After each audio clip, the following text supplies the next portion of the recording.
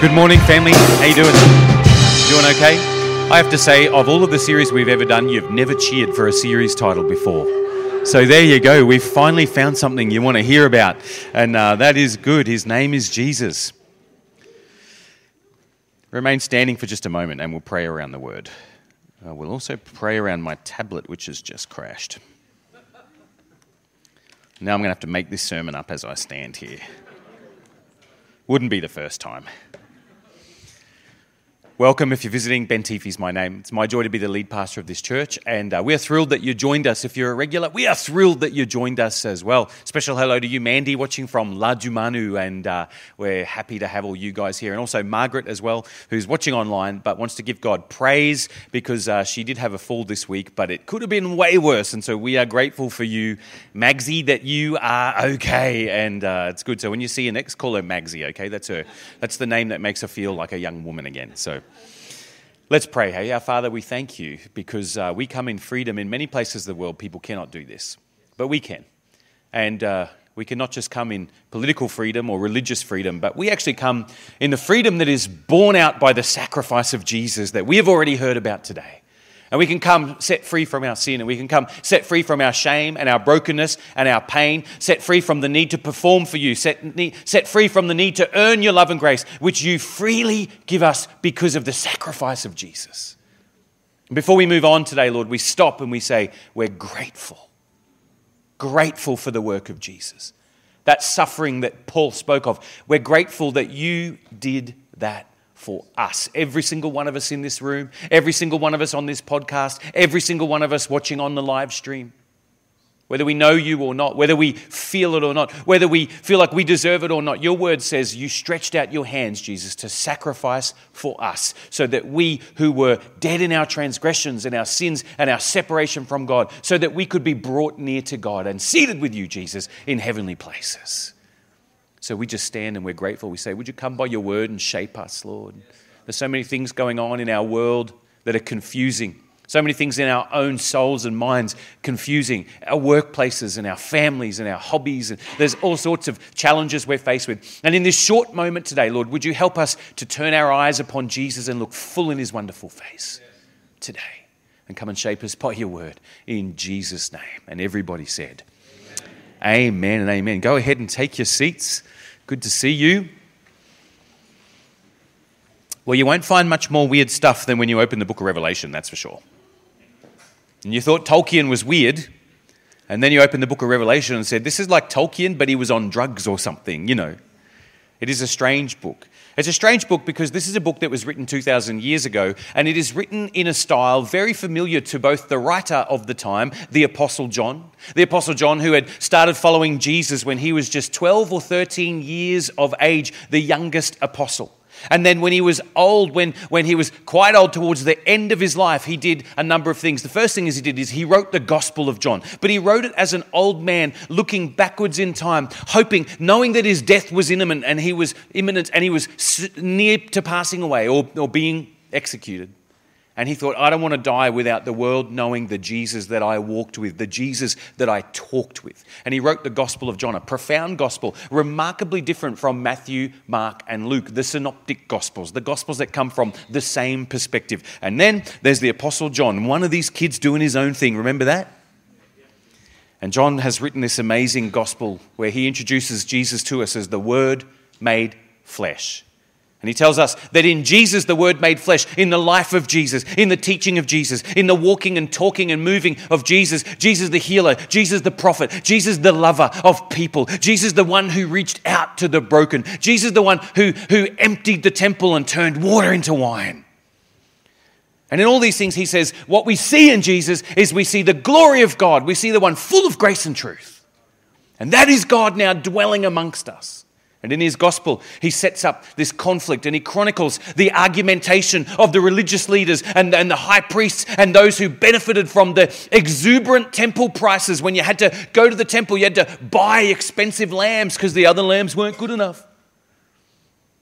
And Jesus came in and he cleared it out and he turned over the temple and said, there won't be any barriers to people to my Father. And when they complained about it, he said, actually, you can knock down this whole building because I'm going to raise one up in 3 days' time. And John knew that he was saying, you can knock down the temple, but I'll be raised up in my resurrection in 3 days' time, and I will be the new temple. And it's the amazing thing about the Gospel of John and all of his writings that follow on, like the book of Revelation, is that something massive has changed in the theological landscape of human history, and that is that God is now not located in places of worship, but God is located in the person of Jesus Christ, who lived and died a perfect, sinless life, and then rose from the dead on the third day so that he could give resurrection life to everybody who says yes to the gospel message. And in Jesus, it used to be believed by the Jews that God would dwell in the tabernacle in the wilderness or in the temple of Solomon. And how did God dwell there? Because in that sacred space, in that holy place, heaven and earth were joined together, and we would come in sacrifice and worship to see our lives joined back together. Our earthly, secular, broken lives joined back together again, reunited with heavenly space, which is what human hearts crave. They crave spirituality. Every culture does. Every human being worships something, whether it's something on Instagram or whether it's an object or whether it's a car or whether it's a human body shape or an idol or something else. Every person has a worship impulse. And we crave the reunification of our earthly lives with heavenly reality. And in fact, life is never full for you if you don't have that unification. And Jesus, all the way through the Gospel of John, perpetuates the conflict with the temple because he is showing them, I am here replacing the temple. In me, God is seen. And John says, in him, the word made flesh, John chapter 1 verse 14, the word became flesh and dwelt among us. And the Greek word for dwelt is the word sakana, which is the same word that we get from the Shekinah glory of God. Any Shekinahs in the room? It's a popular name in, I think, maybe Zimbabwe and Nigerian. There's plenty of Nigerian Shekinahs that were in our church in Brisbane. That was really good because you could say, folks, the Shekinah is here today. And when John says that he dwelt among us, he's saying the Shekinah glory of God is now found nowhere else but in Jesus Christ. And he labors in his gospel that we would internalize that point, that we would understand that Jesus is where heaven and earth overlap. And if we want our earthly lives to experience heavenly reality, then we have to come and say yes to the gospel message and invite King Jesus in to be the Lord and Master of our lives as well. Not easy, because all the earliest followers of Jesus, in fact, every citizen of the first century world, lived in the Roman Empire. They lived in an empire where the only way to be safe and secure in this empire was to confess, you know who my Lord is? Caesar. You know who I worship? Caesar. The emperor of Rome was worshipped as a god, and everywhere the fastest growing religion of the day in Jesus' time was the religion of the imperial cult, the worship of Caesar, who was not just the ruler of Rome, who was now a god. And every town, to have Roman peace, had a temple or a shrine. And every year, every citizen had to appear before the town magistrates and take a pinch of incense and burn it in the fire and say, Caesar is Lord. And they would know, okay, you can be a good Roman. If you refuse to do it, you'd be arrested, you'd be killed, you'd be thrown into jail. And every Christian said, inviting conflict with this powerful empire that would kill you if you would not worship its emperor. They said, I'm sorry, I can't appear before the town magistrate and say Caesar is Lord, because my life is predicated on a different message and a different idea. Here it is, Jesus is Lord. In the Greek language, you would appear before the magistrate and you would say, Kurios Kaiser, Lord is Caesar. And the Christians would say, well, my life ticks around a different message. Kurios Jesus, Lord is Jesus. And they invited conflict. Much like in many nations of the world, if you commit treason, they're going to try to stop you from committing treason. There's going to be punishments. There's going to be a backlash. And in the Roman Empire, treason wasn't, collaborating with the enemy. Treason was not worshipping Caesar. And so pretty soon as this message spreads around, Christians begin to be imprisoned. Christians begin to be killed. They begin to be nailed to crosses, fed to lions, put in the middle of stadiums and have wild bulls gore them. They would burn them alive. By the Emperor Nero's time, he would bring his friends and political enemies for walks in his garden. And as he walked through his garden, there on the wall would be a Christian covered in tallow or tar, and they would light the Christian on fire. And Nero would say, "Oh, let the Christians shed some light on our garden as we walk through and enjoy." And they would walk through and investigate. It's pretty gruesome, isn't it? Who's feeling encouraged right now about what you've learned in church so far this morning? And as they walked through the garden, they would do so to the light thrown by burning Christians. Now, that's why I stand here saying, man, I'm grateful we can freely worship Jesus today. You know, there are still nations and areas on the face of the earth where people worship Christ at risk of their own life. At risk of their own life. They can't worship freely because at any moment they might hear the pitter-patter of little steps at their door, or big steps. I've preached in nations of the world where they've had to, one time they put me in a van, and in a laundry van, and I had to lie on the floor, and then they covered me with folded sheets and towels, parked in the basement of a building, threw a sheet over me, walked me through an elevator, took me up to the top floor, the secret gathering with a few hundred pastors from all over a well-known Asian region where it's illegal to worship Jesus. It's illegal to even possess a copy of the scriptures. And they were hungry for God's word, and they were hanging on every word of the scriptures because they knew what a privilege it is to know Christ, especially when someone's telling you at the point of a gun that you can't do so. The Roman Empire was like that. It was intimidating. It was pervasive. It was in your face.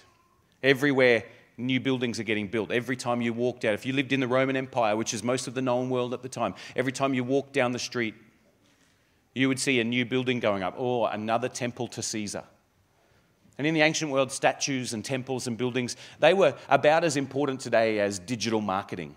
You know, everywhere you go, there's an advertisement, isn't there? You check your emails, bam, ads are popping up. You open a website, advertising on the side. You're scrolling through various social media, every third or fourth thing is an advertisement. And then you make the mistake of telling them, I'm interested in unicorns, and bam, you know, unicorns are all through your advertisement. Isn't that true? All the men in the room, you know what I'm talking about, bro? You know.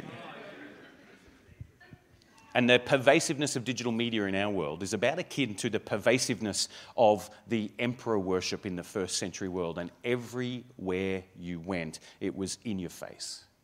In the Roman Empire, most of the houses constructed in this time, other than those built by Israelites, think about that, of all the nations of the world, other than the Israelites, everybody else, even the very bricks they purchased to build their home, had the engraving of Caesar on the wall.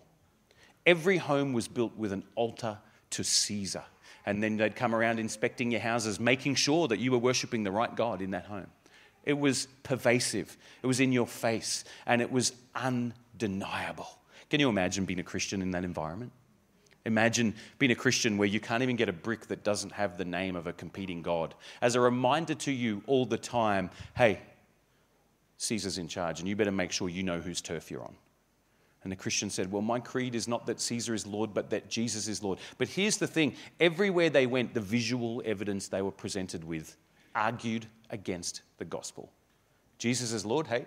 Well, there's a temple of Caesar over there, and there's a temple of Caesar there, and there's a Roman soldier there waiting, and there's the magistrates there expecting you to sacrifice for Caesar, and there's a statue of Caesar there that you're supposed to bow to on the way past, and there's Roman armies conquering everywhere, and they're all saying, Caesar must be a god, because look how awesome, and look how glorious, and look how powerful Rome is. And Christians said, hang on, I have to learn something. I have to learn something, that the evidence I see in the world around me has no bearing on the reality of the lordship of Jesus Christ. Now, you and I, friends, we have to resonate with this because we don't live in a world where we're going to be arrested for worshipping Jesus. And by the way, let's not be the Christian conspiracy theorists that every time something happens, make it about how the whole world's against us. The gospel is progressing in this world. There are more Christians on the face of planet Earth today than there ever has been before. On the day of Pentecost, each disciple had to win 120 believers each. That would have been the compound interest table of the church. If every believer won 120 individuals to Christ, the whole world would have said yes to the gospel. Do you know today that statistic is 4.5 people? I don't know how you lead half a person to Christ, but hey, I'd say the top half. There's the kingdom of God is expanding in planet Earth, like it was back in the first century. But the problem is you and I, like our forebears before us, could easily be fooled by looking around this world and having a look at the things we only see with our own eyes and being intimidated. You know, if you ever struggle with your faith, I think, man, what is happening in this world? This is going crazy. Who's ever thought that before? I had a small birthday this week, and I turned the ripe old age of 44 years old. And so I feel like I'm now qualified as I move into middle age. I'm now qualified to talk to my teenagers about the good old days. You know those days? Remember when you had to get up and approach the TV to change the channel? And remember when the phone was attached to the wall? And then the wall was attached to mum's head? And no? Okay, just another story. The good old days. And we can look back to the good old days and have our heart thinking, oh, you know, everything used to be different. Society was more Christian. Society was more godly. Everything's getting worse. But Jesus told this parable, the parable of the wheat and the tares. And here's what he said. The tares are there, man. They're growing up. There's sprinkled stuff through the world, and it's growing. But this is what he said. But the wheat is also growing alongside it. The wheat. So listen, let's not be those who focus only on the increase of the tares. The wheat is increasing. The harvest is increasing. You don't look excited about that. The harvest of the kingdom of God is increasing. We see people give their lives to Jesus every week in our church. Over the last few weeks, I've spoken to numerous people who've never been to church before, come into one of our services, had been presented with a gospel opportunity and said yes to Jesus. And some of those people have been transformed on the spot as they've encountered God. It's incredible. It's incredible. God is moving. And one of the things we need help with, and this is the point of you probably wondering where I'm going with this other than some rant about something. One of the things we need help with is we need help. How am I supposed to look at stuff? How am I supposed to look at stuff? Because the world is constantly marinating me in its marketing, in its worldview, in its advertising, its political messages, its moral messages, its ethical messages, its consumerist messages.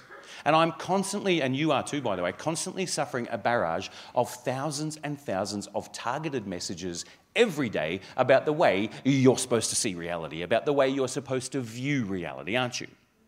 And if we feel pressure, don't we? Now, some of us, we beat ourselves up like, oh man, I should be better than this, I should be better than this. But you've just got to think, it's not about you being better, it's just about you learning to see reality the way you're supposed to see reality. That's all it is. Now, what happened in the first century world is that the Apostle John, he writes his gospel and then he writes his letters to the different churches. And then because of his testimony of Christ, like many Christian leaders, they were trying to stamp out the Christian movement. And here we are even in Alice Springs today, all these thousands of years later, saying Jesus is Lord. Where's Caesar again? Have you seen him? He is in the grave. His statues are rubble in most places, but for a few museums. And Jesus' kingdom marches on, changing lives, moving in people's lives.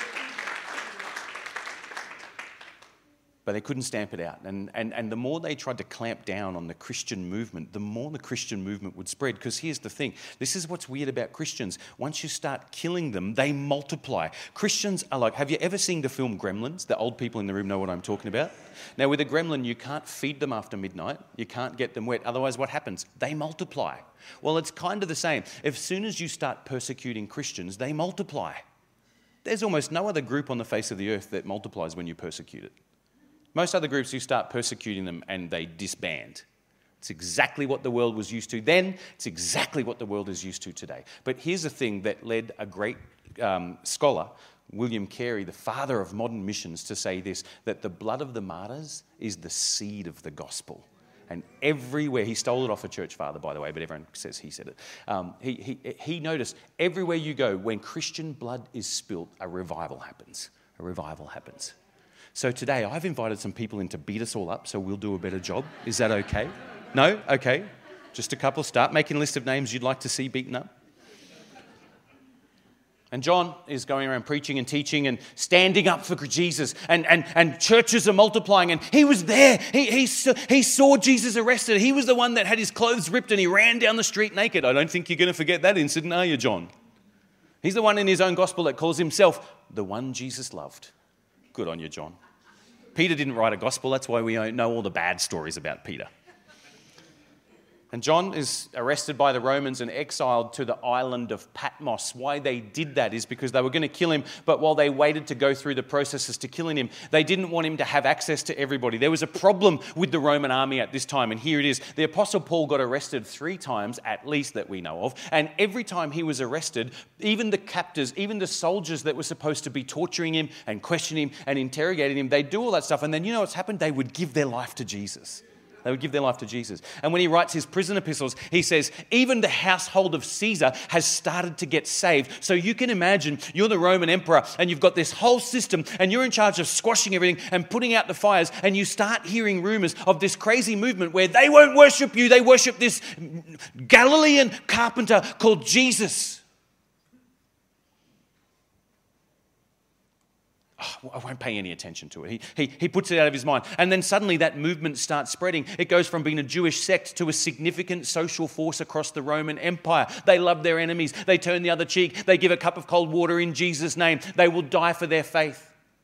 In the 1st and 2nd centuries, when Christians were led off to stadiums to be crucified, they began crucifying them. And then what was really annoying is the Christians would pray like Jesus died with his last words on his breath. Father, forgive them. They know not what they were doing. And the 1st century Christians followed their Savior Jesus and prayed for those that were persecuting them.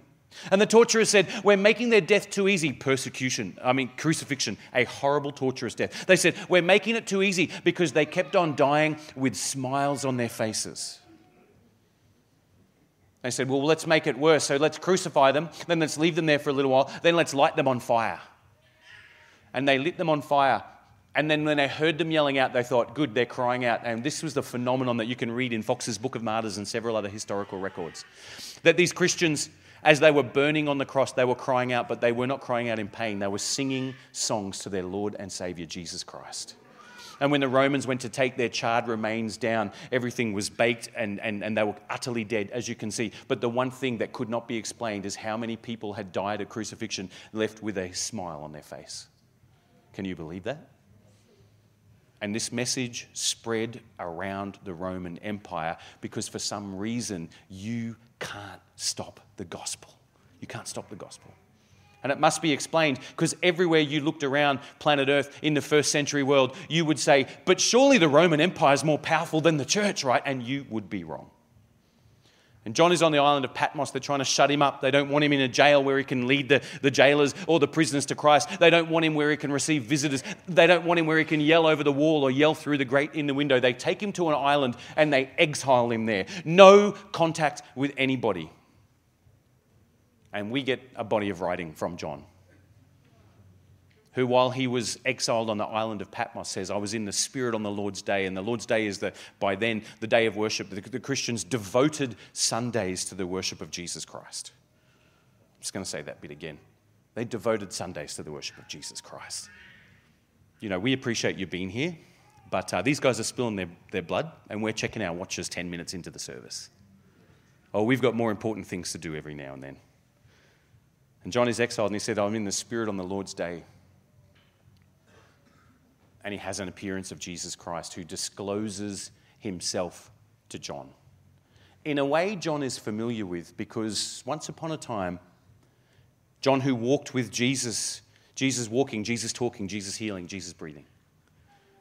And then Jesus takes Peter and James and John up a mountain and it says he is transfigured before them and he turned into this fluorescent, glorious being, glowing white.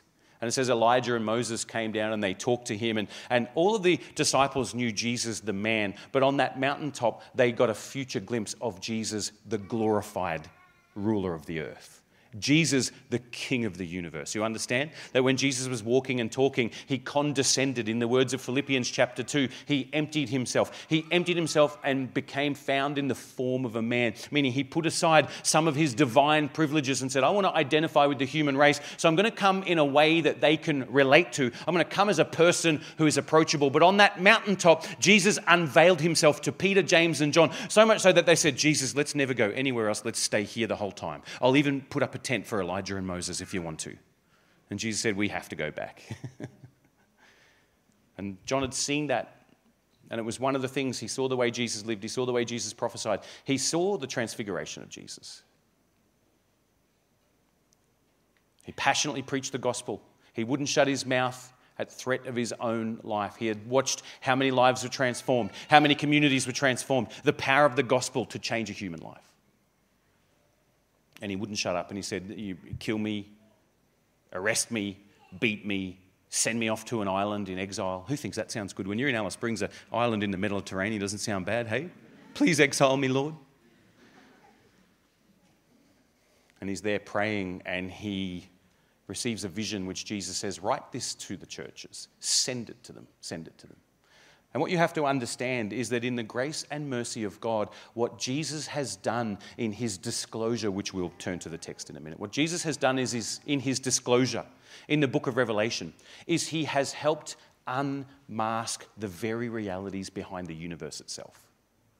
We see the natural world with our own eyes. And then Jesus says, you have to overlay something. You can't just look at the natural world with natural eyes, because the reality is made up of two complements, heaven and earth. There is heavenly reality and there is earthly reality. And we are well acquainted with earthly reality, but most of us are strangers to heavenly reality, to spiritual reality. And in the book of Revelation, we received in this text a gift of heavenly reality that we are supposed to read and overlay over our experience, overlay over the natural world, overlay over the way we interpret events. Now, I will say this. Most of the writing, most of the preaching, most of the teaching at the popular level that you may be familiar with on the book of Revelation should just be thrown in the bin. Most of the websites devoted to Prophecy Watch and End Times and clipping out all the articles about what's happening in Israel and what's happening in Texas and what's happening in Washington, D.C. or with the Russians, most of it is bogus and most of it is bunkum. In my lifetime, several end times experts, so-called, and several prophets have predicted the day Jesus was coming back, and those days have come and gone. It is no secret. If you're a reader of Scripture and a true student of Scripture, it is no secret it's not going to be an easy time to work out what these predictions are all about. And there's a very good reason for that, because actually most of the book of Revelation is not about predicting the future, but about describing the now. It is about describing the current heavenly realities that exist and how earthly realities influence and interact with those heavenly realities. So I just have to say this. If you're thinking you're going to discover who the beast is in this, you're not going to. If you think that you're going to discover the exact date that Jesus is coming back, because we're going to do a little bit of reading from the book of Revelation, you will be disappointed. Here's what we're going to do. We're going to do what Christians rarely do with the book of Revelation, which is a big shame. We're going to look at the text, and we're going to see what the text wants us to process. Is that okay? And we're going to begin this week, and we will continue over the next couple of weeks. Revelation chapter 1, and we're just going to read the first maybe 18 verses together today and make a few comments on those. It says this, the revelation from Jesus Christ, which God gave him to show his servants what must soon take place. Let's look at that opening phrase, the revelation from Jesus Christ. First of all, we would note that the word revelation is the Greek word apocalypsis, which is where we get our word apocalypse from. Who's heard of the zombie apocalypse? Who's heard of the iPhone apocalypse? You haven't heard of that one? You've got to get your Android out for that one. The revelation is the Greek word apocalypsis, and apocalypsis means to be unveiled, to have something unveiled, like a bride that's unveiled, or the curtains thrown open at a theatrical production. But when this word apocalypsis is used, it's mainly used of divine revelation of reality. And it's like we see reality with our natural eyes, but when we read this material called apocalyptic literature, when we read this book of Revelation, what God is doing is God is throwing back the curtains on reality and saying, you think you've lived your whole life knowing how the universe ticks, but watch me show you how the universe really ticks. A revelation from Jesus Christ. An unveiling from Jesus Christ. This verse has been controversial for thousands of years because it is written in a Greek case called the subjective, the genitive. And in the genitive case is a way of saying that something is from someone or something is about someone. And you have to make a choice when you interpret the Greek language and when you read a sentence. Is it the revelation of Jesus Christ or is it the revelation from Jesus Christ? So if you compare all your different English translations, some of them will say a revelation from Jesus Christ, that Jesus is the giver of the revelation, that this proceeds from him. And some translations will say a revelation of Jesus Christ, meaning that Jesus is the subject of the revelation. This is a revelation about Jesus. And what most Bible scholars would sort of find unity on is actually, it's kind of like in the mysteries of God, one and the same thing. That what this book is about, this book is an unveiling of Jesus Christ. This is a revelation of Jesus Christ. That means that when we read this book, we're not trying to get the beast revealed. We're not trying to work out what's happening with end times. We're not trying to work out if the Russians are the one being ridden on. We're not trying to work out if the Catholic Church is involved or President Trump or something else. Oh, yeah, we laugh, but you should read the trash that's out there. In fact, many of us are reading the trash that's out there, and it's one of the things we should stop doing is supporting the populist Christian market that writes nothing but mental health abdicating nonsense. A revelation of Jesus Christ. That's what this book is about. In the very first line, we are told what to expect. We are being schooled. This is what's happening when I'm opening this book. I should have my eyes open, not for what's happening here, not for what's happening here. Don't bother clipping articles out of Time magazine or the New York Times. Have your eyes open. How does this reveal Jesus to me? That is the subject of the book of the Revelation. And it's important because where does it come from? Just John, some crazy prophet on an island? No, it comes from Jesus Christ. This is Jesus Christ's revelation of himself. This is the revelation of Jesus. Now, this is important because most of us, are only familiar with one type of Jesus. And that would be gentle Jesus, meek and mild, walking planet Earth as a humble Savior. But in the book of Revelation, we see not the earthly Jesus, but we see the resurrected, glorified, ascended Jesus ruling and reigning over the universe at God's right hand, on the throne in heaven, surrounded by angels being worshipped, the one managing the universe. And friends, you and I have to understand that every single one of us, and especially if we think we're an end times expert or are listening to those bozos, every single one of us has to understand that what a human disciple of Jesus needs in this day and age is not more communication about what the world's like, but more vision of how is Christ revealed in this current age and what I'm going through. And some of us, even with this book, are finding the wrong stuff. And that is why we'll find that we're afraid, and that is why we'll find that we're discouraged, and that is why we'll find that we're confused. And that is why most Christians avoid the book of Revelation until ridiculous books like the Left Behind series are published. Which, by the way, if you turn it over and look on the bottom left-hand corner, you'll see a little phrase, fiction. There's a reason. If only most of the Bible teachers teaching you about end times would admit that what they are talking to you about is fiction. This book is the revelation of Jesus Christ. Most sensible writers talk about this, but you'll barely find their books on the bookshelves because they're Christian scholars and experts in apocalyptic literature. And what they write doesn't sell. The revelation from Jesus Christ. The revelation of Jesus Christ. So when I open this book, I'm looking to see reality as it is. I wrote a textbook on the book of Revelation when I was in Bible college lecturing. It was our textbook for a whole semester study on the book.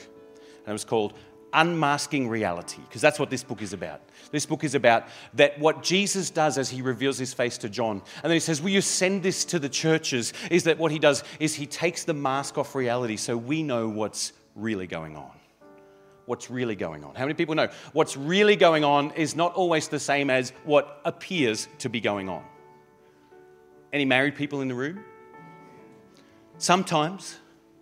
Someone I've been married to, I'm not mentioning names. My first wife. Just in case you don't know me, I've only been married one time. My first wife used to say, he'd say, hey, go on, babe. And she's like, fine. That appears fine. That appears like there's no problem. That appears like everything's hunky-dory. How many men in the room know whenever your wife says fine, you run? You run, you don't walk. You pack the dog, you pack the house, you pack the cat, and get out of there. Because what appears to be going on and what's really going on are not always the same thing, are they? So listen, what John sees as he communicates to us what happens, okay? A revelation from Jesus Christ, which God gave him to show his servants what must soon take place. He made it known by sending his angel to his servant John, who testifies to everything he saw, that is, the word of God and the testimony of Jesus Christ. Blessed is the one who reads aloud the words of this prophecy. Let me just enjoy that for a moment because I'm doing it right now. The only book of the Bible that there's a beatitude in for, actually, all you have to do is read it aloud and you're blessed. And listen to this one. Where are we? Blessed is the one who reads aloud the words of this prophecy, and blessed are those who hear it and take to heart what is written in it, because the time is near. I'm blessed because I read it. My work here is done. You can share the blessing I enjoy, not just by hearing, but by hearing and taking to heart the words of the book. That means you can't just let it go in one ear and out the other. You've got to let it go one ear and be metabolized into what happens in your heart. And then you're blessed. This is one of the curious things about the book of Revelation, is that while the modern church, with its just mental illness publishing community, while the modern church milks the book of Revelation to see what's going on with the peace treaties in the Middle East and what's happening with America and what's happening with Russia. Notice, Zambia never features, or Guam or something like that. It's very American-centric or Eurocentric, Western-centric, all the garbage that's been written about the book. But one thing that you'll never find unpacked is that if you want to be truly blessed, the source of this book is to convey a blessing to you. And if you want to receive the blessing of the book, you are supposed to hear and take to heart the words of the prophecies. Not hear and take to the internet the predictions of the future. Hear and take to heart the words of the prophecies. And what that means is that there is communication from Jesus here that we're supposed to listen and obey. Listen to what the Lord has said and obey the contents of the book. Now, if the book is only about the crackpot predictions of the future that you read so much about on the internet, tell me this, what is there to obey in that? Almost nothing. And that is why we know that that is not the substantial purpose behind Christ's revelation to John and why he asked him to write this book. It is not just a collection of things about the future to look out for. It is discipleship. It is discipleship for us to learn, how am I supposed to unmask, view reality as it is, and then how am I supposed to find Jesus there and see Jesus as Jesus really is? And then how am I supposed to respond to that Christ? That's the message of the book of Revelation. We know that because John says he made it known by sending his angel, and that Greek word, made known, is the Greek word for signified. Some translations say he signified it to his servant. And signified means to do something in symbolic language. To do something in symbolic language. And so, of course, if you've ever read the book of Revelation, you would know there's plenty of symbolic stuff in there, isn't there?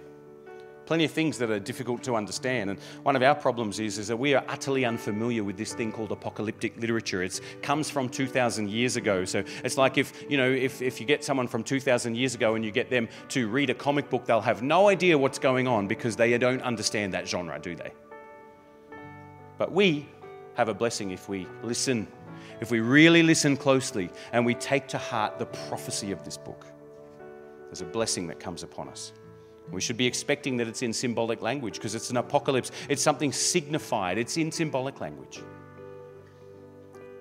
Blessed. We should expect to be blessed when we read this book. I'm blessed for reading it aloud. You're blessed if you listen and take to heart. Now listen to how John transitions in verse 4 and 5. Blessed is he who reads aloud the words of this prophecy, and blessed are those who hear it and take to heart what is written in it, because the time is near. To him who loves us. Have I skipped some there?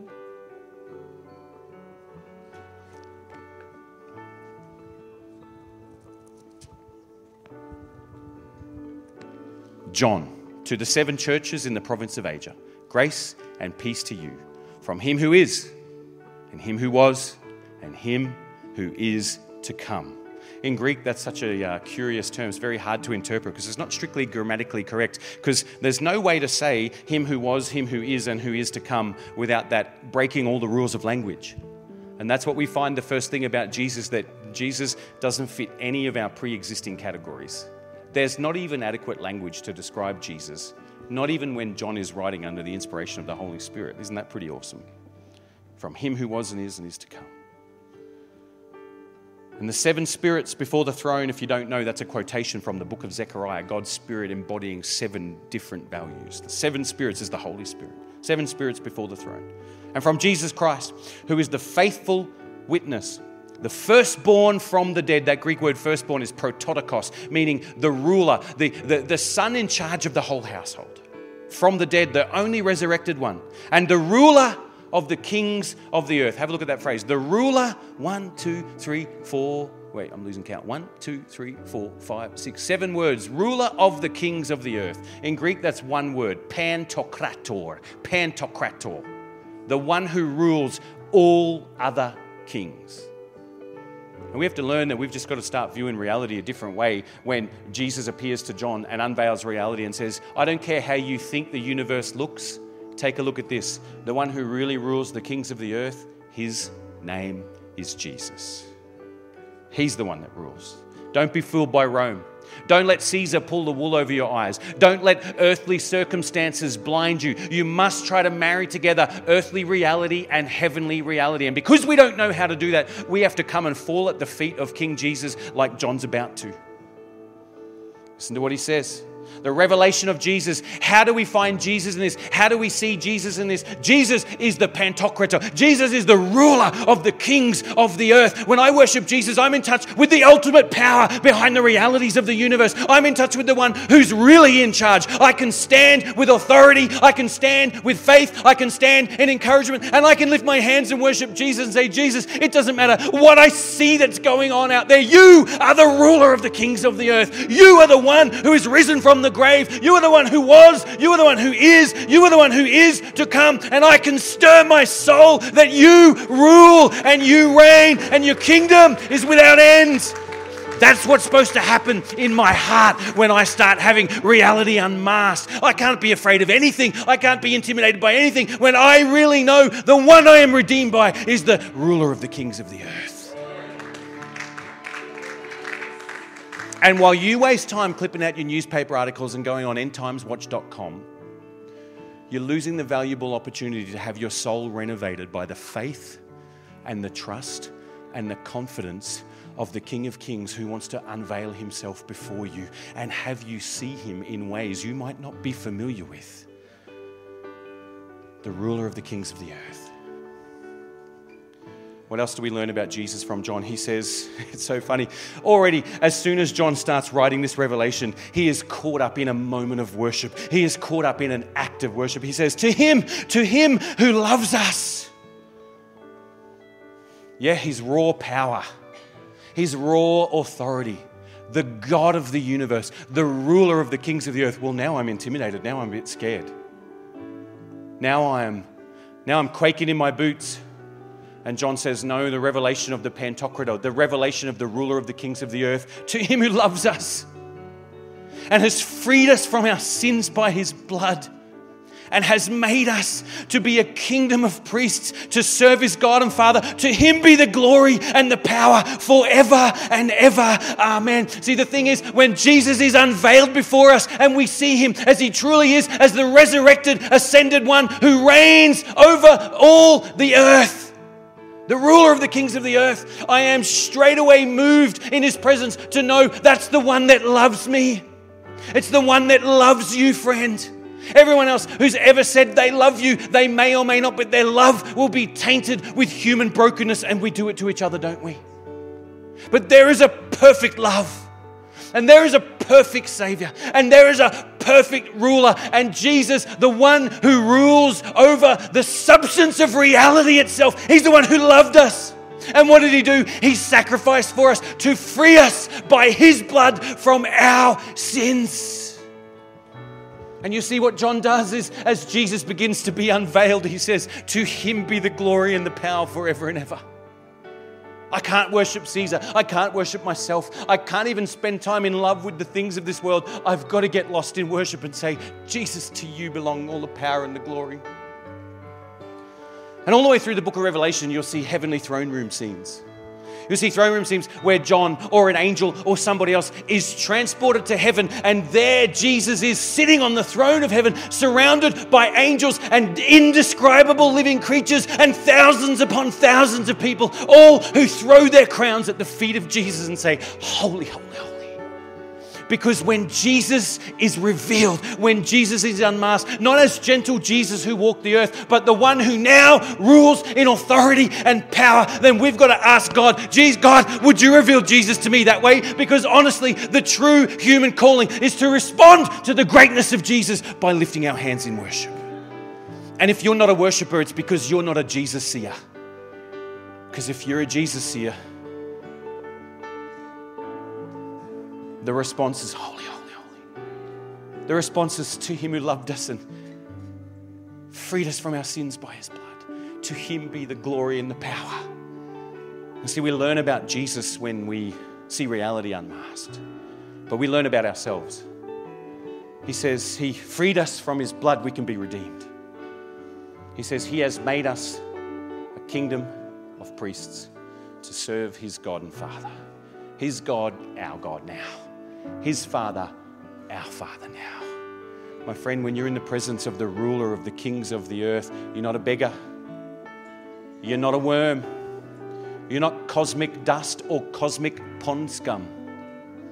You are someone he greatly loves. Someone he greatly loves, that he sacrificed to die for. And now in his resurrected, glorified, ruling and reigning state, he says, you are a kingdom of priests. Actually, the word is, he made us to be kings and he made us to be priests. You've got to think about this in the first century world when there's priests of Caesar everywhere and a king being worshipped. And then Jesus says, why would you worship a king when you are a king? And girls, you get to be a king as well. And by the way, that didn't happen much in the ancient world, girls being called kings. And they certainly didn't get called priests. You'd forgive John if he said, to all the men in the room, you're kings, you're priests, all right. But even you girls, get a crown. You can call it a tiara if you want, we'll forgive you. And you get a calling. We are a kingdom of priests. We are kings and we are priests. Do you know, in the first century world, the only group that had female priests, they called them priests, was where they practiced block your ears, children, temple prostitution. And in the pagan idolatrous temples of Ephesus and Corinth and a few other places in Asia Minor, right where John's writing these letters, the priests were in the Roman imperial cult. The priestesses were in the temple of Artemis or the other weird religions in Corinth. And the girl's job was to come there and be a priestess. And so what she would do is the men would come and they would give an offering to the temple and they would worship the god by having sex with the priestess. And if you lived in Ephesus, every Roman family, by the time their daughter was 12, must have sent her for 1 or 2 years service in the temple. That is called human trafficking, by the way. And the gospel comes and says, why would we allow things that do not exist to ravage humanity with demonic powers when you are a king yourself and you are a priest yourself? I want you to stand on your feet all over this room. To him be glory and power forever and ever. Amen. And then he says, look, he's coming in the clouds and every eye will see him and those who pierced him and all the peoples of the earth will mourn because of him. So shall it be. Amen. I am the Alpha and the Omega, says the Lord, who was and who is to come, the Almighty.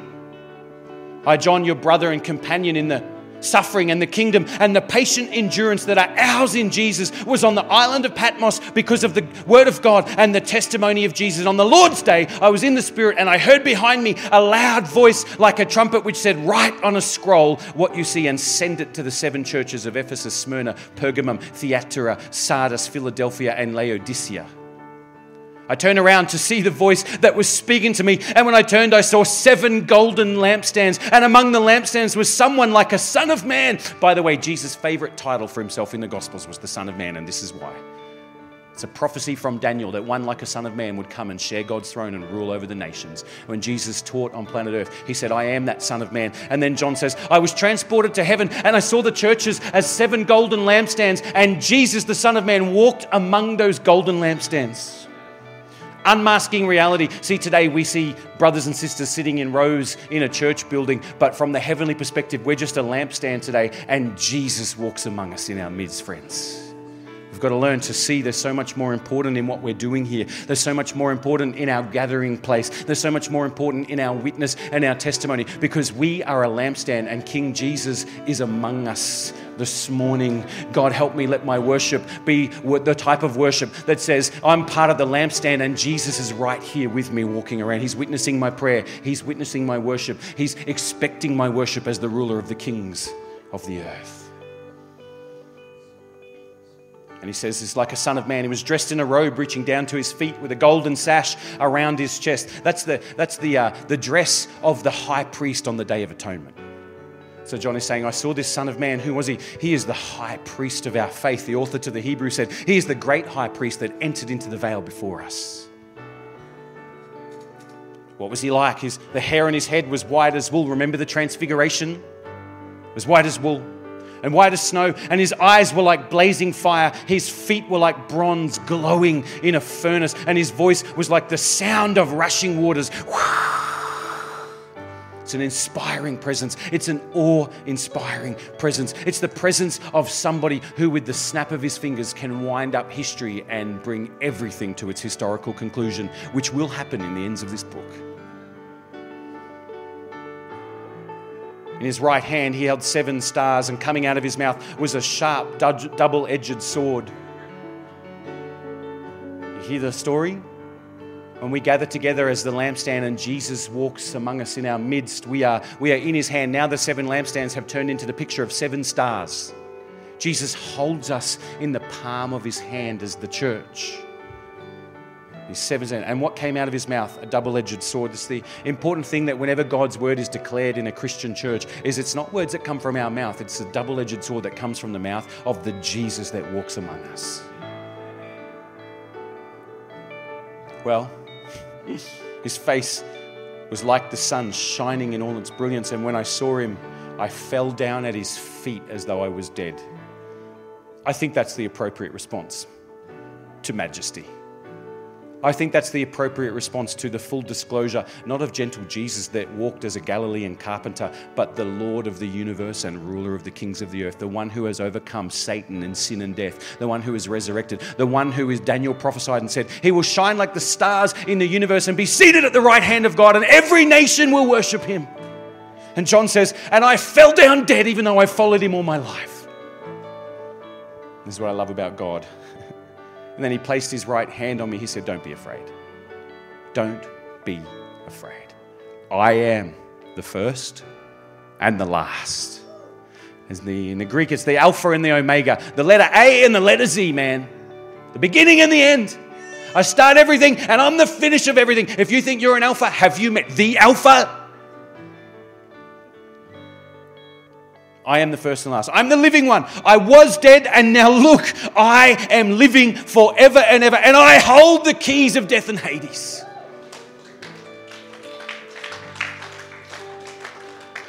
Write what you've seen.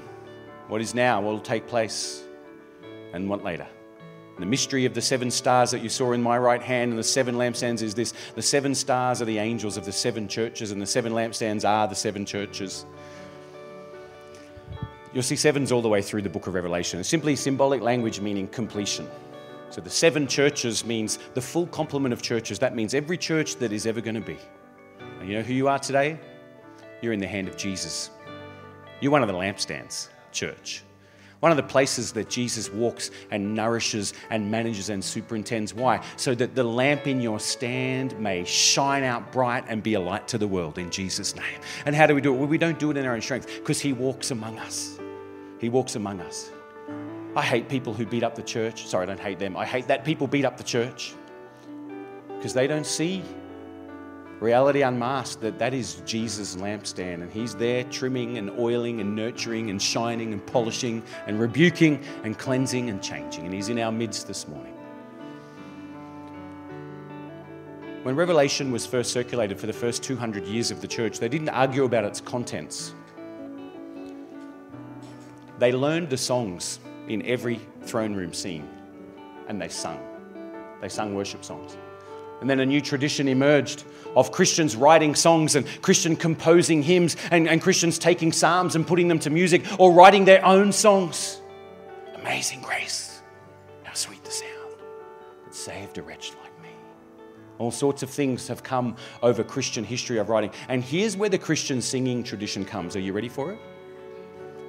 Because when reality is unmasked, the substance behind the realities of the universe is the thousands upon thousands worshipping around the throne. Listen, every time the church does it, we are in sync with heaven. We are in sync with heaven.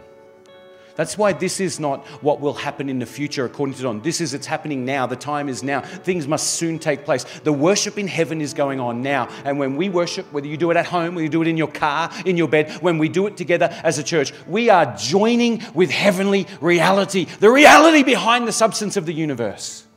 In a world that says Caesar is Lord, the world needs to know, actually, Jesus is Lord. So I've asked the band as we finish today to lead us in one last song. And this song is not so that we can resituate ourselves to get to the head of the coffee queue. It is not to resituate ourselves to get ahead of the child reclamation queue from Kids Church. It is not to situate yourselves to be the first car out of the car park and thus avoid the congestion out there. It is for us to do what the only appropriate response to the book of Revelation is. Understand that in Revelation, Jesus is being revealed, and to say, God, I haven't fully heard the words of this prophecy, and I can never know the blessing if I don't take to heart its contents. So what must I do? I must worship. I must worship. I must worship. And I'm going to ask you, church, in Jesus' name, to follow your King this morning and to fill this place with passionate praise and worship, an expression of allegiance and love to our King Jesus.